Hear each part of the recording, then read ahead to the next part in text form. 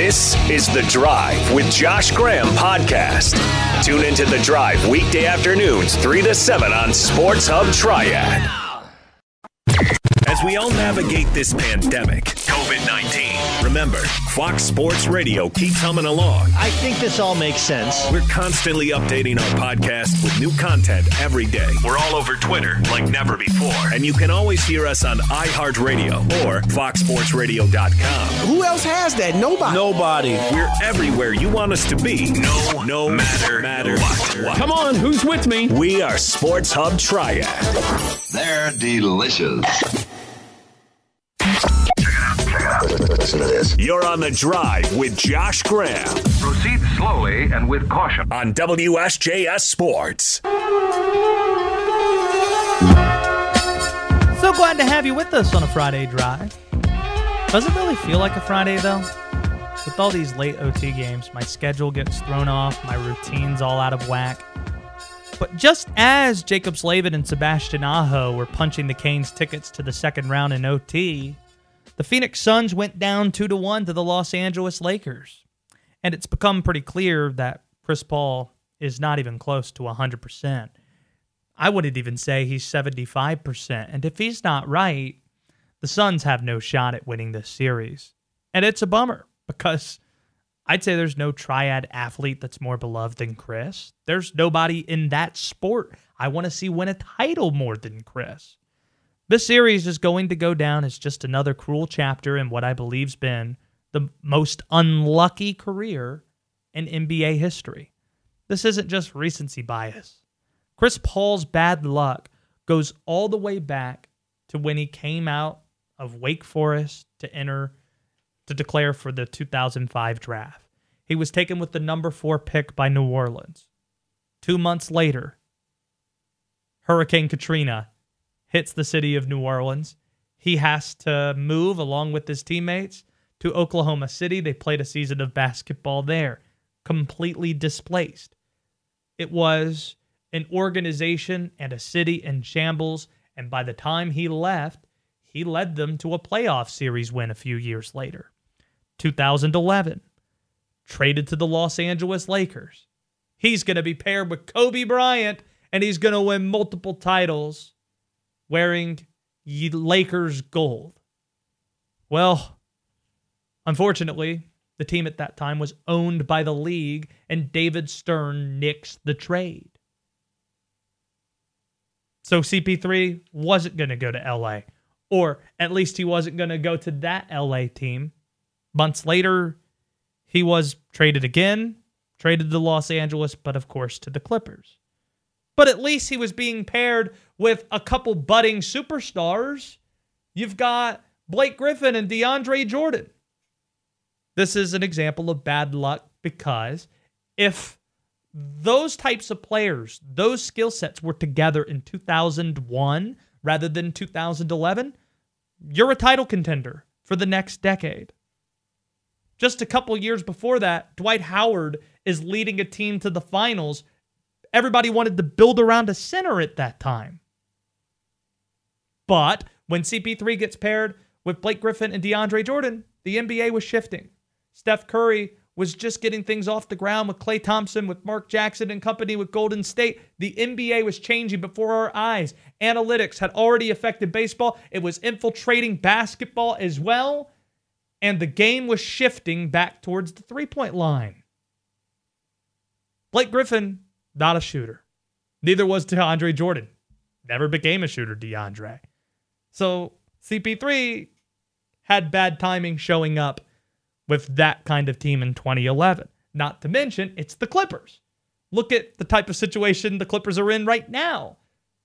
They gave up all those draft picks to bring in Paul George and Kawhi Leonard, and just because they're the Clippers, they never got a packed playoff crowd at Staples Center to root them on with those guys on their roster.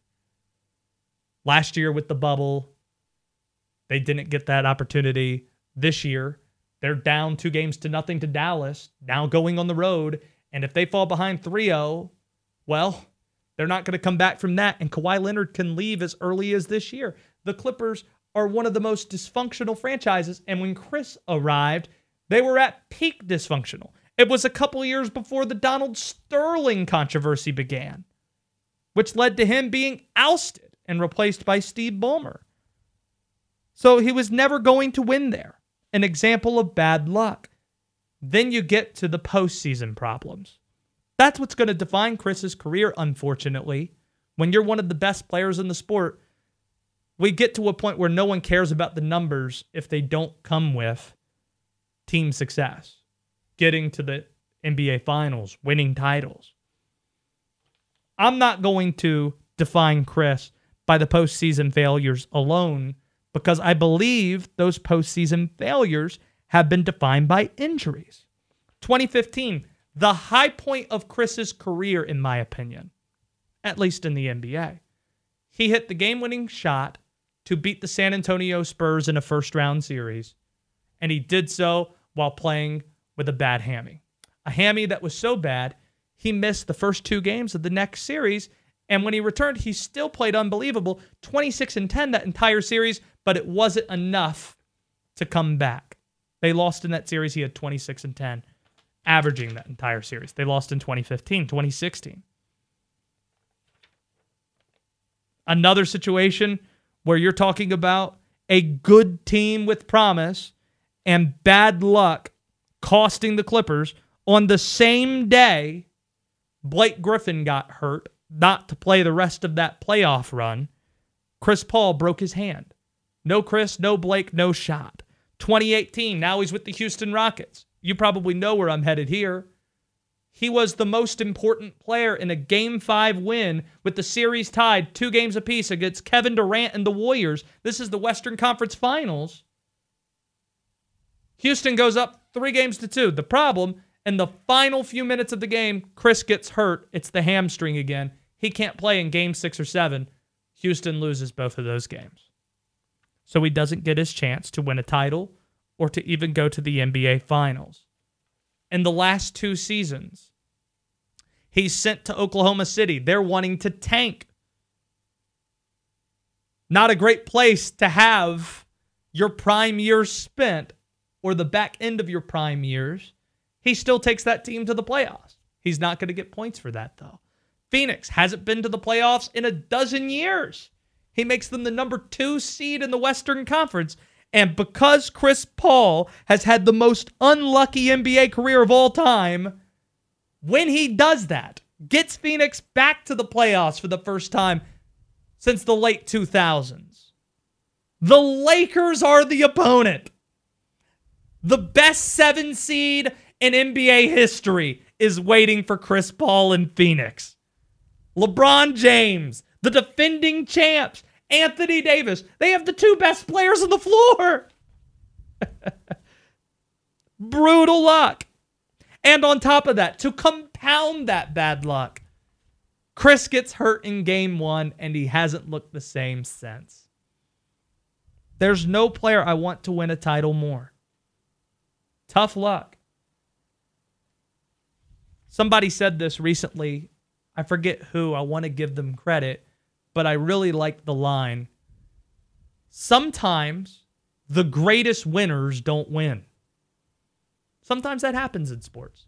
Sometimes the greatest winners don't win. And I believe Chris Paul to be a prime example of that. Shifting things to ACC football. One of my favorite events of the summer is the ACC kickoff event. I was talking with some of the folks who are organizing this in the Triad with the Atlantic Coast Conference. In Charlotte, every year, you have the media converging with the coaches, and we get a chance to interact with everybody across the league and meet many of the players as well. It's a great event. The coaches enjoy it. The players enjoy it. It's a laid-back setting, and it's good for us, especially on radio. We do a couple of shows out there from the Westin in Charlotte. Last year, they didn't have it because of COVID. This year, they're going to have it. After the 1-year hiatus, we look forward to that in a couple of months. And one of the things we're tasked of doing at this event every year is voting for the preseason all-conference teams, voting for the order of finish for the Atlantic and Coastal divisions, picking the ACC championship matchup, and picking who's going to win the ACC that year. It's been pretty easy over the last 5 or 6 years. Pick Clemson and you're probably going to be right. And that's not going to change this year. Clemson might be the unanimous ACC champion. Actually, I think there's enough Carolina fans in the media, air quote, that might pick the Tar Heels to upset Clemson in the title game to offset that number a bit. But on that similar note, I feel pretty comfortable saying today North Carolina is going to be the preseason pick to win the Coastal Division, to face Clemson in the ACC title game. I'm skeptical of that, though. I've been looking at schedules, combing over things with my colleagues Brian Geisinger and Jason Kong from ACCSports.com. I've looked at every ACC schedule over the last couple of weeks, broken down pretty much every roster, trying to figure out how things are going to shake out. Hopefully we got good magazine news to tell you about that we could put out before the start of the season. Stuff for the website, certainly. But after breaking it all down, I don't think I'm on that North Carolina going to win the Coastal train. In fact, I'll say it right here today. I don't think North Carolina is going to get to the ACC championship game. If I've learned anything covering this league for the last decade pretty much, the Coastal is going to Coastal. The media at this ACC kickoff event has correctly picked the Coastal champ 3 times in the last decade. Last year being an exception, there were no divisions, so really removing last year, it's the previous 10 seasons. The media has only picked the correct champ for the Coastal 3 times in the last 10 years. North Carolina will no doubt be the ACC preseason Coastal champ. I have concerns with the Tar Heel schedule. The day the schedule was released for the entire league, we focused on the teams here in the state of North Carolina: Wake Forest, NC State, North Carolina, Duke. And the thing that jumped out at me immediately is still the thing I can't get past today. Boy, that's a big game to open up for the Tar Heels. North Carolina is playing Virginia Tech, 6 o'clock, the first Friday night of the year. All this hype that North Carolina has attached to them hinges on that first game in Blacksburg. It's going to be a legit road environment. It's going to be tough for anybody to play in there. I don't know how North Carolina is going to respond to that. So if they lose that game, I think all the air comes out of the balloon. If they win, okay, well then we kick that down the line. We kick the can down the line to see where the other trouble spots are on the schedule, namely the back half of it. In the middle of October to the middle of November, here's a stretch of 5 consecutive games for the Tar Heels. Florida State, Miami, Notre Dame, Wake Forest, Pittsburgh. I'll say that again. Florida State, Miami, Notre Dame, Wake Forest, Pittsburgh. All in a row. Physical teams, talented teams, teams that will be physical with you and maybe even break you down at the time where you might be most susceptible to attrition. Florida State, with the talent they recruit in Tallahassee. Miami, the same way. The Irish, we saw it the day after Thanksgiving a year ago. Wake Forest has always been a tough opponent for the Tar Heels. In Pittsburgh, Pat Narduzzi, a great defensive coach. Then, to close the regular season, don't overlook NC State. We talked about this yesterday. NC State could be a top 3 team in the league. Everything I hear about the Tar Heels and what they're bringing back and what makes Tar Heel fans excited, the same reason NC State fans are excited.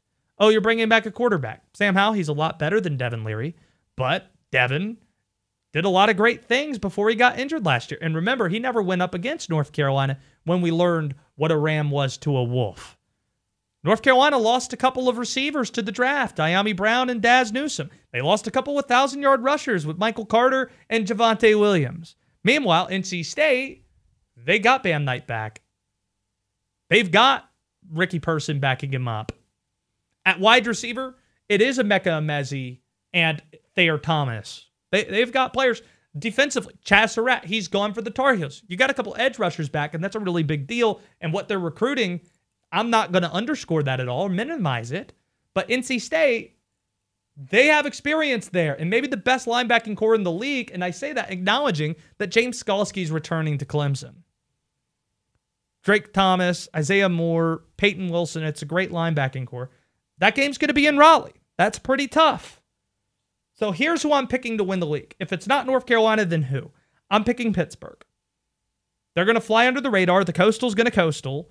Kenny Pickett's back. You've got your top receiver, Addison. Their top rusher's back. They figured things out defensively just as well as anybody in the league. Maybe not as well as Clemson, because nobody's Clemson and nobody's Brent Venables. But they lose Patrick Jones, who's a really good player, going to be a really good pro. Another end, a safety. But they have the heart of that defense and the linebacking core coming back, and a pretty good older defense that I like.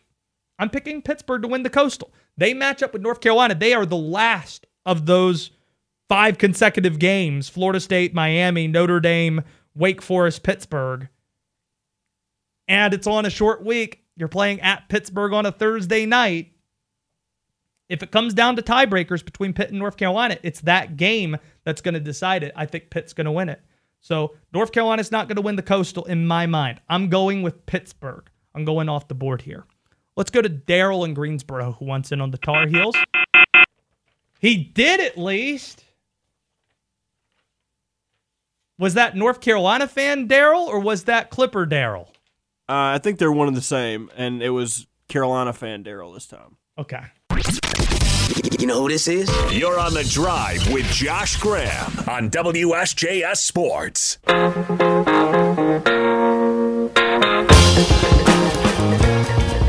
Now being joined by Luke DeCock, the award-winning columnist from the Raleigh News and Observer, to talk all things pucks.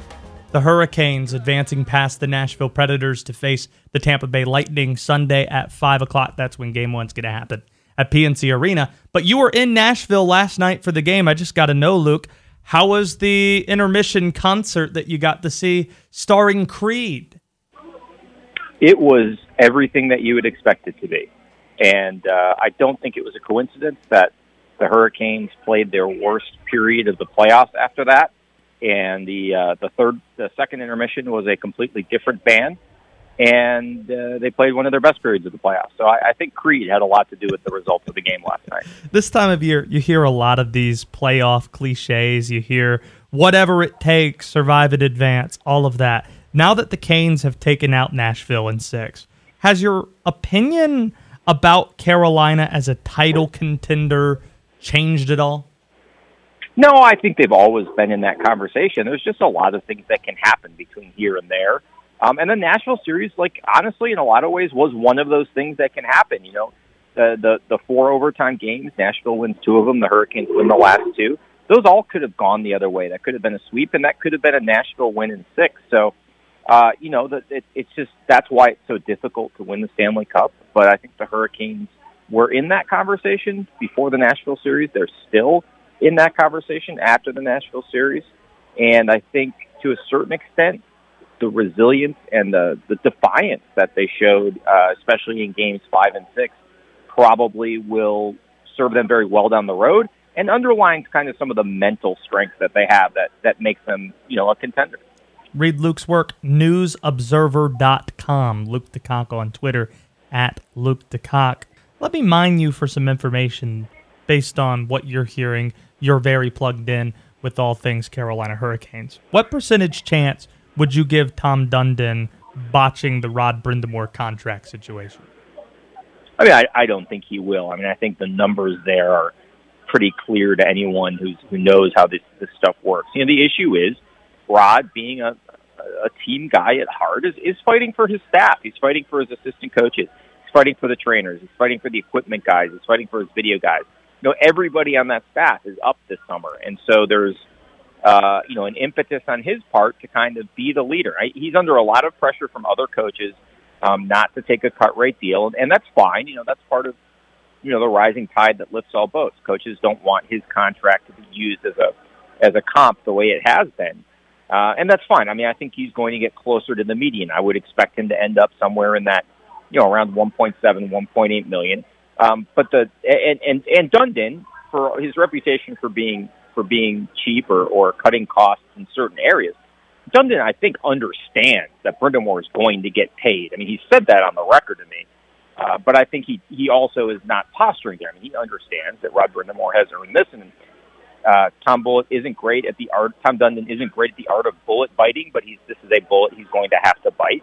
The question is, can Brindamore leverage this into better deals for his staff and his other assistant coaches? And I think that's a noble goal, and I think he'll probably be able to do that. With the continuing success he's had. But it is in the sharpest of terms a no-brainer. Tom Dundon knows that Rod Brindamore is not merely a coach; he's the minister of culture in that franchise. That he's almost personally responsible. And Justin Williams gets a huge assist in turning this team around in the sort of post-Ron Francis, Bill Peters era, and taking a team that had a lot of skill and not much backbone and turning it into a Stanley Cup contender. So this is not going to fall down into a war over nickels. This will get done. There may be some brinksmanship involved, but this will get done. Let me close with the team the Canes share a building with, the NC State basketball team. Is the Manny Bates crisis over at NC State? Do you know what happened there? Yeah, I mean, I think there's, we're in an era of college basketball where, people get tempted. Yeah, I don't want to say poached, but people get tempted or approached with offers or theories that may sound lucrative or may sound appealing. But I think in the end, regardless of what other schools or Georgetown or whoever it was telling Manny Bates that they would be better for him, I think Manny's a smart kid. He's a local kid. He understood that NC State was the right place for him. And I really think it is, regardless of what it means, his return means to the university and the basketball program, which is obviously a lot. I think NC State is really good for Manny Bates. And I think he recognized that. And it's a good thing for both Manny and the school. I mean, I think that's a much better team with him, obviously. And I think he's going to be the centerpiece of that team next year. Obviously, Jared Cole-Helms is going to be the scorer, but I think Manny is going to be the fulcrum of that team, and I think it's going to be good for him and good for NC State. I take it you are in Charlotte. I take it you're at the ACC baseball championships. North Carolina getting set to play NC State tonight? Yeah, it's weird to have like a meaningless Wolfpack targeting team. I mean, I know it's not meaningless to the players, but obviously matters have been settled, but I'm sure they'll find a way to take it into 15 innings anyway. Just like the last 4 games we've seen in the Stanley Cup playoffs, I would expect nothing else. Luke, I know you're a busy guy. Thanks so much for squeezing in the time for us. You got it, Josh. There he goes, Luke DeCock joining us from Charlotte, ACC baseball championships. The team with the number 1 seed or the best record in the regular season in the ACC this year was Notre Dame, Robert. They played Virginia earlier. This game just wrapped up. 14-1 Virginia over Notre Dame. Florida State versus Miami right now. North Carolina, NC State, a 7 o'clock first pitch. The ACC baseball championship. It's heating up. Then you got regionals. I think college baseball probably matters most in the state of North Carolina, where you and I went to school. Boy, do they love some college baseball in Greenville, America. The Pirates, they're going to be good again. You look at that team, shoot. I think I have it right. In fact, I know I have it right. I just don't know what the specific number of regionals are. But East Carolina leads the nation in regional appearances without a trip to Omaha. So that's bucket list stuff. If East Carolina ever were to go to Omaha, I'll go out that way.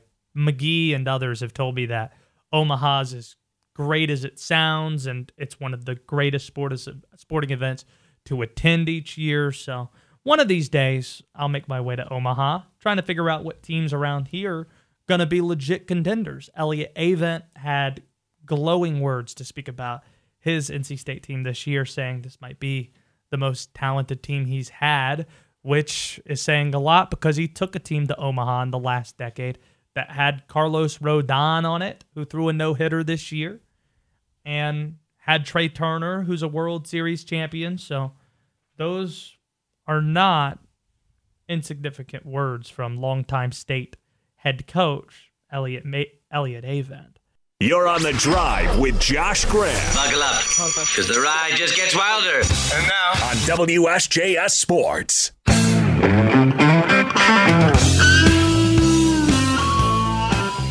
Before we get to Keep It Simple, some more info about the team the Carolina Hurricanes are going to be facing on Sunday afternoon. It's the Tampa Bay Lightning. Of course, they won the title last year. They're the defending Stanley Cup champs.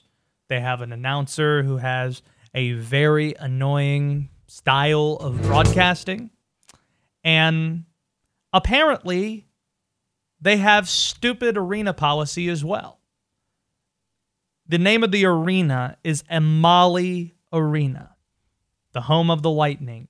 And before these playoffs began, and even during this playoff series, the first round against the Florida Panthers, they had this policy at Lightning games. I did not know about this. I learned about this week.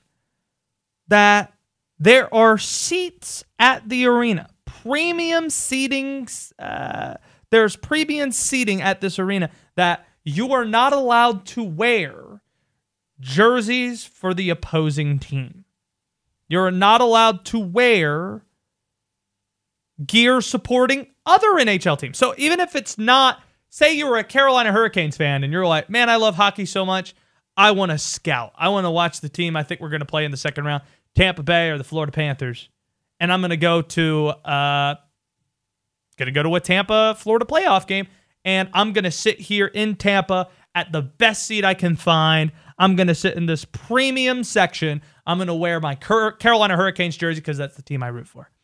Well, then you would be confronted by security, like this Florida Panthers fan was in their first round, sitting in seats. It was a dad and his 11-year-old son confronted by two employees, and this is a piece of how the conversation sounded, how that conversation sounded. Everyone that purchased off Ticketmaster, they got an email, and that's our building policy with playoffs. So it's our building policy as well. Okay. Go ahead. So either you can buy by our rules, start checking your jersey, or you'll have to get a refund if you don't want to stay at the game because you're not going to be able to wear that jersey here or in the Chase Club. Okay, like I said, That's just terrible. You can't wear a specific hockey jersey to given sections of the Tampa Bay Lightning's arena. Who the bleep are the Tampa Bay Lightning? Do you have this large of a fan base, Tampa Bay, for any of your sports to dictate what jerseys people wear at your games?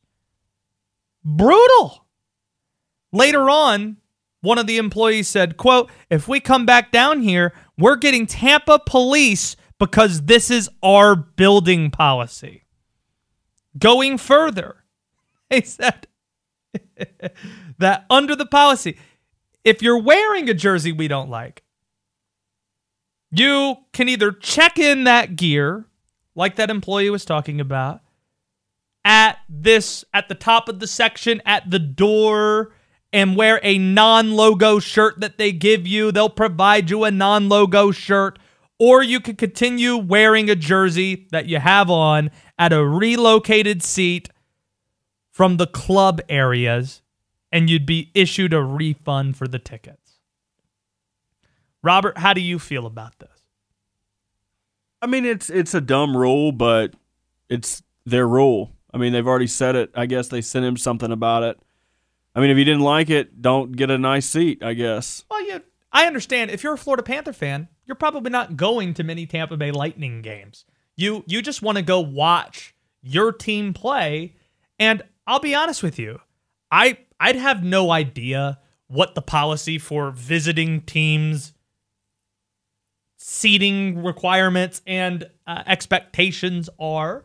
Like, it's just understood in sports, I think, for most places, that if you buy a ticket, I can wear whatever jersey I want. The idea that you can't somewhere is ludicrous. So thank goodness we have a headline and an update today from Greg Wyszynski of ESPN saying that the Lightning are no longer going to enforce this stupid policy and disallow the Carolina Hurricanes fans, let's say, for the next series, this series coming up, from wearing jerseys wherever the bleep they want. Because of course. All right, let's keep it simple. 5 words or less. It's simple, man. That's all Josh gets to tell you where your favorite teams are at. It's as marvelous and as simple as that. Let's keep it simple. All right. Robert's just going to pitch things at me. I have no idea what he's going to come up with here, and we'll see where we end up. All right, let's start with the Panthers draft content from earlier in the week. Ooh, Panthers Confidential? Did you watch a lot of that video? No, I watched maybe 5 minutes of it. A lot of good stuff from it.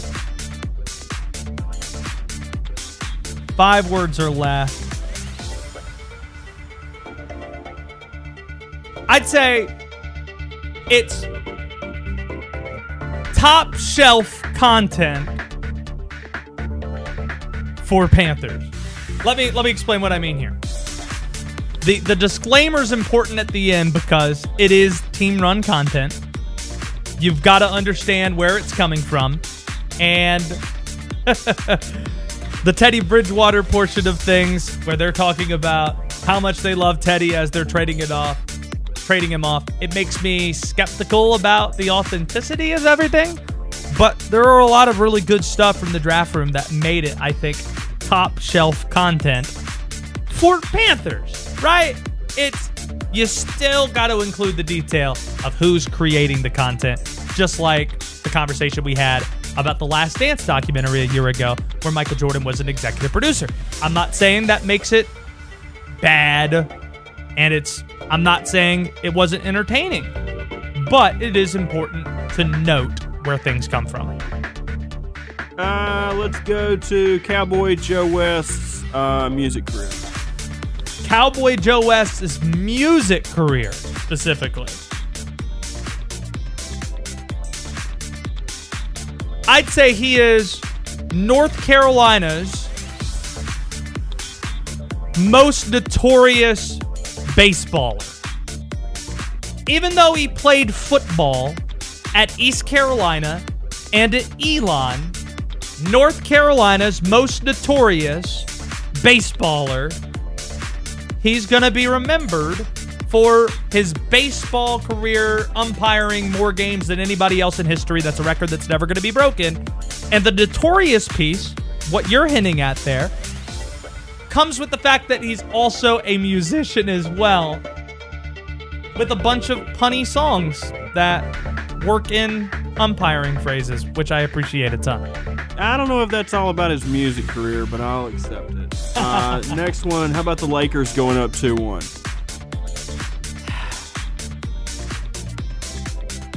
Feel really badly for Chris Paul. Is that 6? Feel badly for Chris Paul. That's 5. I'll talk more about Chris specifically in about 5 minutes or so, but I feel awful for him. It's a terrible draw for Phoenix.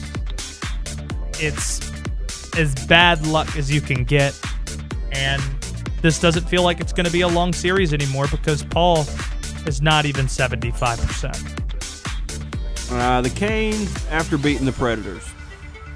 Ooh. So how the Canes are feeling right now? Or the Canes looking forward? I feel like you're going to say whatever 5 words you want to, no matter what I say. I'm trying to figure out what the 5 words are, so maybe you can help me out here a bit. Sure, the feeling. That's where that works. How the Canes are feeling.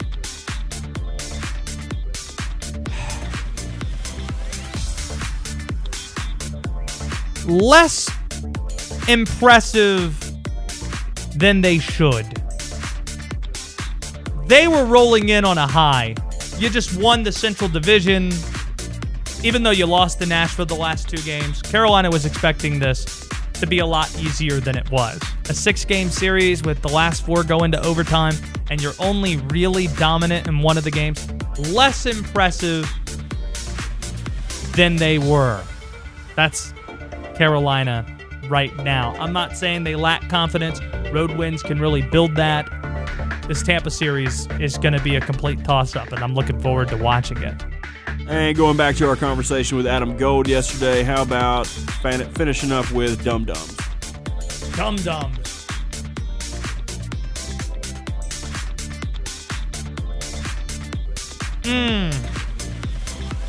Blue raspberry is the best. You and I are in agreement on that, right? For sure, yeah. Definitely the best.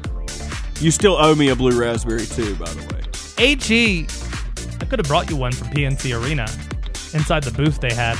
Nobody wanted the blue raspberries. Everybody wanted the root beer and the cherry flavored Dum Dum. Nobody wanted the blue raspberry. It's kind of stunning. Just like when people say, you know what type of Gatorade I don't like? The blue flavor. Stop. The blue flavor is the best flavor of Gatorade. It really depends, though. Like, I know the blue you're talking about, but there are about 50 different blues. I'm talking about the one that has Glacier in the name. What's that one? Blue Glacier. Blue Glacier. That's the best flavor. The yellow... See, there's different yellows, too. Are you talking about, like, the neon yellow, or are you talking about... the original yellow Gatorade. That's what I'm talking about. I think somebody tried to tell me that the purple flavor was the best. And light purple's really good. I did not like the purple. The one orange is underrated. I really like orange Gatorade. The worst flavor, in my opinion, is the white. Oh, that's terrible. You're right. You look at it, It's and you're awful. like, oh, this looks like it would be delicious. It's not. And it's terrible. It tastes like the liquid that comes after your washer drains. Cherry's brutal, too. I just generally stay away from red things. It makes your mouth all red, and nobody wants that. Nobody wants that. You and I, our taste on things that are sweet, pretty similar. This is The Drive with Josh Graham. Give it to me straight, Chief. Here we go. Isn't anyone going to say what we all better be thinking? On WSJS Sports.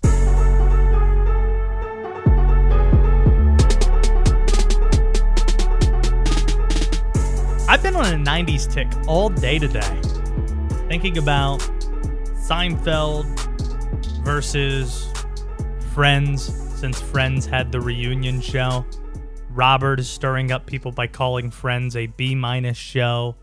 I do prefer How I Met Your Mother to Friends, but I understand that it's a little bit more my generation, How I Met Your Mother versus Friends. I watched it after it released live on air, so I wasn't really, I think, the designated audience when it aired. Seinfeld, I think, is more timeless. If you want to have that debate, I don't think it's much of a debate. So we got a number of things to do. We've got Comparin with Daron to do, so we welcome in Daron Vaught, who's at the ACC Baseball Championships in Charlotte. Before we get to the baseball, I guess this might be an appetizer of Comparin, but Seinfeld and Friends, how do they compare? I mean, I could just talk about them. I don't know. Friends is accessible. I think that's why it's as popular as it is. I like Robbie's B- assessment, though. Like, I think that's fair. I agree with it. Like, what? And what are you giving Seinfeld? Like a B+? No, Seinfeld's an A. Like an A-. I mean, I don't think it's the creme de la creme. But what is the creme de la creme? I'm interested what you think it is. This is your opinion. I mean, I think you hit on it. How I Met Your Mother, Scrubs. How I Met Your Mother over Seinfeld. I don't even know if I would do that. I mean, I think the 2000s eras of sitcoms, that's the golden age. Really? I like think not All in the Family and all that. I mean, no. I think that those paved the way for it, but they created like almost like a scientific way to have a perfect sitcom. Sanford and Son. I'm surprised. I thought that's where you were headed. I mean, no. Those that have their roles, but those were for jokes. Like Sanford and Son, stuff like that. That was like set Lamar up so he can hit his punchlines, and then we go to the next thing. Like, it was all just for punchlines. Or like Family Matters. That was just like to teach lessons. Like, oh, you get off school. Yeah, Full House, Seventh Heaven. Was the white version of that. Yeah, those are just to teach you lessons like Aesop's fables, like modern day fables. Are you accusing Step by Step of racial appropriation here? No, No, I just said it. It's the white equivalent to Family Matters. Got you. That makes sense. And an it's very well inferior put. show. Yeah, Daron Vaught is on Twitter at Daron Vaught. Listen to the USA Baseball podcast covering the bases. You can check that out. And Daron has a lot of other stuff going on. Before we get to the comparisons that Robert has for Daron, I felt really bad today because you let me know of an ACC tie with this embarrassing play for this Pittsburgh Pirates first baseman yesterday that we talked about on the show because I saw it right before we went on air. It was an afternoon game, and all this first baseman had to do was step on the first base back or just follow through and tag out Javi Baez at the plate because it doesn't matter what the runner does and score if Baez doesn't get the first. It was an embarrassing play. If you haven't seen it by now, shame on you. You can probably find it somewhere on the internet. Tell me why I should be embarrassed about ripping this Pittsburgh Pirates first baseman. Give me the local tie here. Well, the Pittsburgh Pirates first baseman is a guy named Will Craig, who not that long ago, Josh, was the ACC Player of the Year for the Wake Forest Demon Deacons. He's one of the best players in program history. Yeah, that's not great.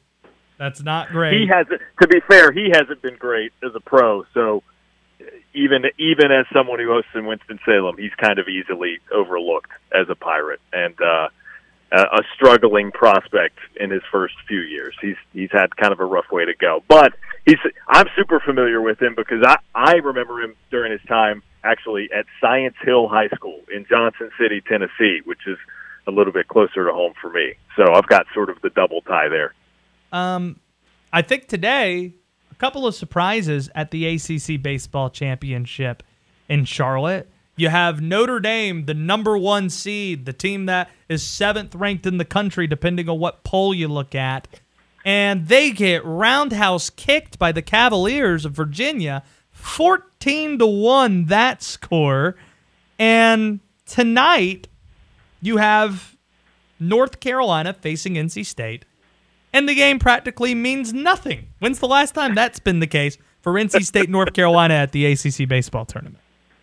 It's been a long time. I will say North Carolina they're not technically by most projections considered to be like a bubble team for NCAA tournament play. But they're not far off of the bubble. So they could do themselves a small favor with a win tonight once we get through this rain as we're delayed right now in Charlotte. But they could do themselves a little bit of good with a win, but essentially it means nothing because the semifinal matchups for tomorrow are both set. You mentioned the big surprise with Virginia over the top seed Notre Dame. Duke has been I don't know if surprise is the right term because they have just been a locomotive for the past 3 weeks or so.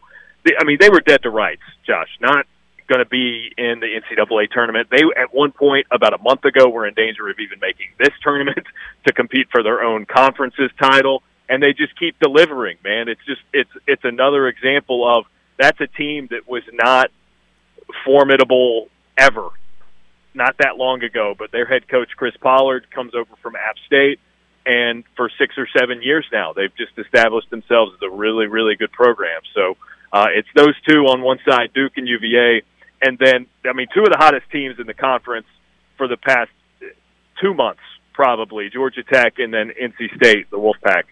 They're the 2 and 3 seeds. So Notre Dame not there as the 1, but the 2 and 3s both in the semifinals. And for my money, those are the 2 best lineups in the conference. So we might have a lot of fireworks if any of the other games have been any indication. NC State's longtime head coach, Elliott Avent, has had some comments that have raised eyebrows seeing what he said about his team and what he likes about it.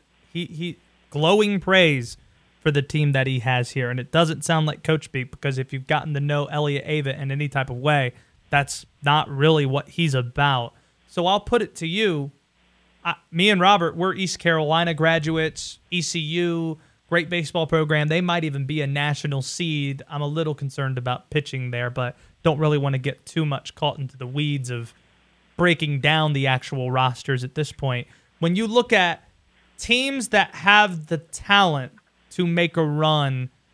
Maybe not to get to Omaha, but to get to a super regional, and who knows what can happen at that point. How many teams are you willing to say that about here in the state of North Carolina?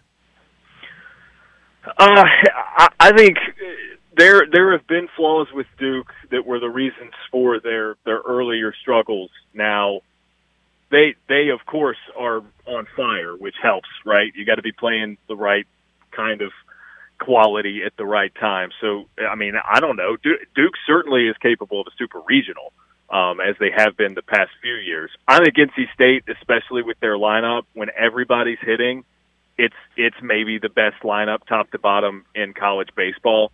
So that certainly is the case. ECU's good, man. They've been really good. I get your concerns with their pitching, but they've got some arms. They've got some guys that can throw, and compared to NC State especially, they've got a little bit more depth in that regard.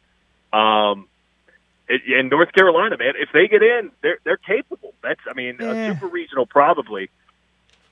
I don't see it with North Carolina, not this year, but ECU and NC State, I agree with you on that. I love those teams, and I think they can make some noise, but it's good to bring up Duke when it comes to some of the success they've had in the NCAAs of late. Here's a question I have for you as a play-by-play announcer yourself. Are you familiar with Dave Mishkin's work? Dave, what was the last name again? Mishkin. Mishkin. No, I don't believe so. I'm glad. He is the voice, the radio voice of the Tampa Bay Lightning, who Carolina's going to be going up against. Game 1 is on Sunday. Robert, give Daron a taste of some of Dave Mishkin's work. Robin clears it! He clears it! It's in the Detroit zone! No icing! 5, 4, 3, 2, 1! Series over! The Lightning win it! Oh, and you might be thinking, oh, Josh, come on. That's like a big-time playoff series moment. He's just, he's getting emotional. Don't be a jerk face here. He's really excited about his team. No. Go Google this guy. Look him up on YouTube. He's the most obnoxious play-by-play guy there is out there, and he does this for every single game. It doesn't matter if it's just a regular season game. This was a month ago when Tampa Bay beat Carolina. A month ago in the regular season when both these teams had nothing to play for at this point, and Dave Mishkin called a winner. Score tied at 2. The puck is going to be played at center ice by Killorn for McDonough. Back for Killorn as Gord open in front. Oh, what a great big play. Pesci. The puck stays in the Carolina defensive zone. Gord wins it. He's in alone. Shoot, save made. Rebound. Gord. Score! Yanni Gord! Yanni Gord! The Lightning win it! 3-2 in overtime! Daron Vaught, your thoughts as a professional play-by-player? Well, I mean, when you gave the month ago bit there, it sounded, I mean, it was a little bit more calm and reserved until the big moment. Every goal he does this. Now, there are some voice control issues that I would voice or express some concern about. But look, man, I can't. There are a number of ways to do this and do it well. Sure, why not? Not my cup of tea, but okay. I should have exchanged the 5 things at 5 countdown with this. 5! Just because this guy really ticks Josh off every year. I heard about this last year. But now the Canes are going up against this dude's team. 4! Oh, are we going to do this now? 3! 2! Does he do 1? I forgot if you did please spice up one of those awful segments with that, Robert. Please do it for me. Let's do one of these awful segments. It's time for Comparin with Daron. I mean, it's no keep it simple, but it's something. I got 2 for you guys this week. Not very fancy, not my best work, but it's Friday. We're moving on. What do actresses in Spanish television shows have in common with pro soccer players? I don't know if you guys have ever watched any. I have. I have a Telemundo. Pretty good idea. Like, are we talking about soap operas? Is that specifically what you're talking about? Yeah, sure. Like soaps? Novellas, sure. I'm thinking about like really emotional and dramatic, falling to the floor all the time? Making millions for making themselves fall to the ground. Yes! Yes! All right. Aye! And I tried. Que hora es? Hold on, I gotta hit a thing for that. Appreciate it, kids. All right. So I was going to compare LeBron James to cicadas, and that might help you out a little bit. But instead, I'm going to compare LeBron James to me on Saturdays. Getting busy. Coming out. Cicadas have a short window, man. Not getting busy. Making a lot of noise. All right. For this one, laying in the same space on the ground for hours. Oh. But I was going for I couldn't make this one work. Spending more time on the ground than they do standing up. I couldn't make that work, so I was just going to throw myself under the bus. I haven't been as bothered by the cicadas as a lot of people are. They're not really in Winston. Like, they haven't been in and around Winston. You're more prone to hear the tree frog population. Darren, have you seen many of the cicadas? I haven't seen many in Raleigh either, to be honest with you. Wilkesboro, that's been a concern. That's the cutting line. I haven't heard anybody, at least that I know, that would talk to me about cicadas. East of Wilkesboro. I'm sympathetic to the cicada, man. I'm sympathetic because short lifespan, you've been in the ground for decades, like 10, 15, 20 years, and all you're trying to do is get after it. Don't feel bad for the cicadas that are out here. Feel bad for the cicadas that had concrete poured over them. Yeah. Because they ain't making it out. That's a tough break. The cicadas that never got the chance. The cicadas that didn't get to sing their song, Josh. Right. Do you guys want to talk more about sitcoms before Darren goes, or are we done with that? Do you have anything you want to ask Darren on the way out in regards to sitcoms? Do you have things written here? If you had to pick an era of sitcom, and I'm going to call these two eras, mostly because I don't have another way to call them. We'll call one the flat set era, like your Roseannes, your Andy Griffiths, things like that, where nothing really changes and the background is always the same. Or would you rather stick with like the Community, the Modern Family, that kind of stuff? Would you rather stick with those sitcoms or the flat set era? Wow, I usually think about it in decades. See, you're viewing it like in a completely different way I would. Yeah, well, there's sort of like Robert, it's not the exact same thing, but I would consider what you're talking about, like the older generation is what I would sort of associate with the laugh track era. You don't hear laugh tracks on shows anymore. So post-Office. Shows that would use that.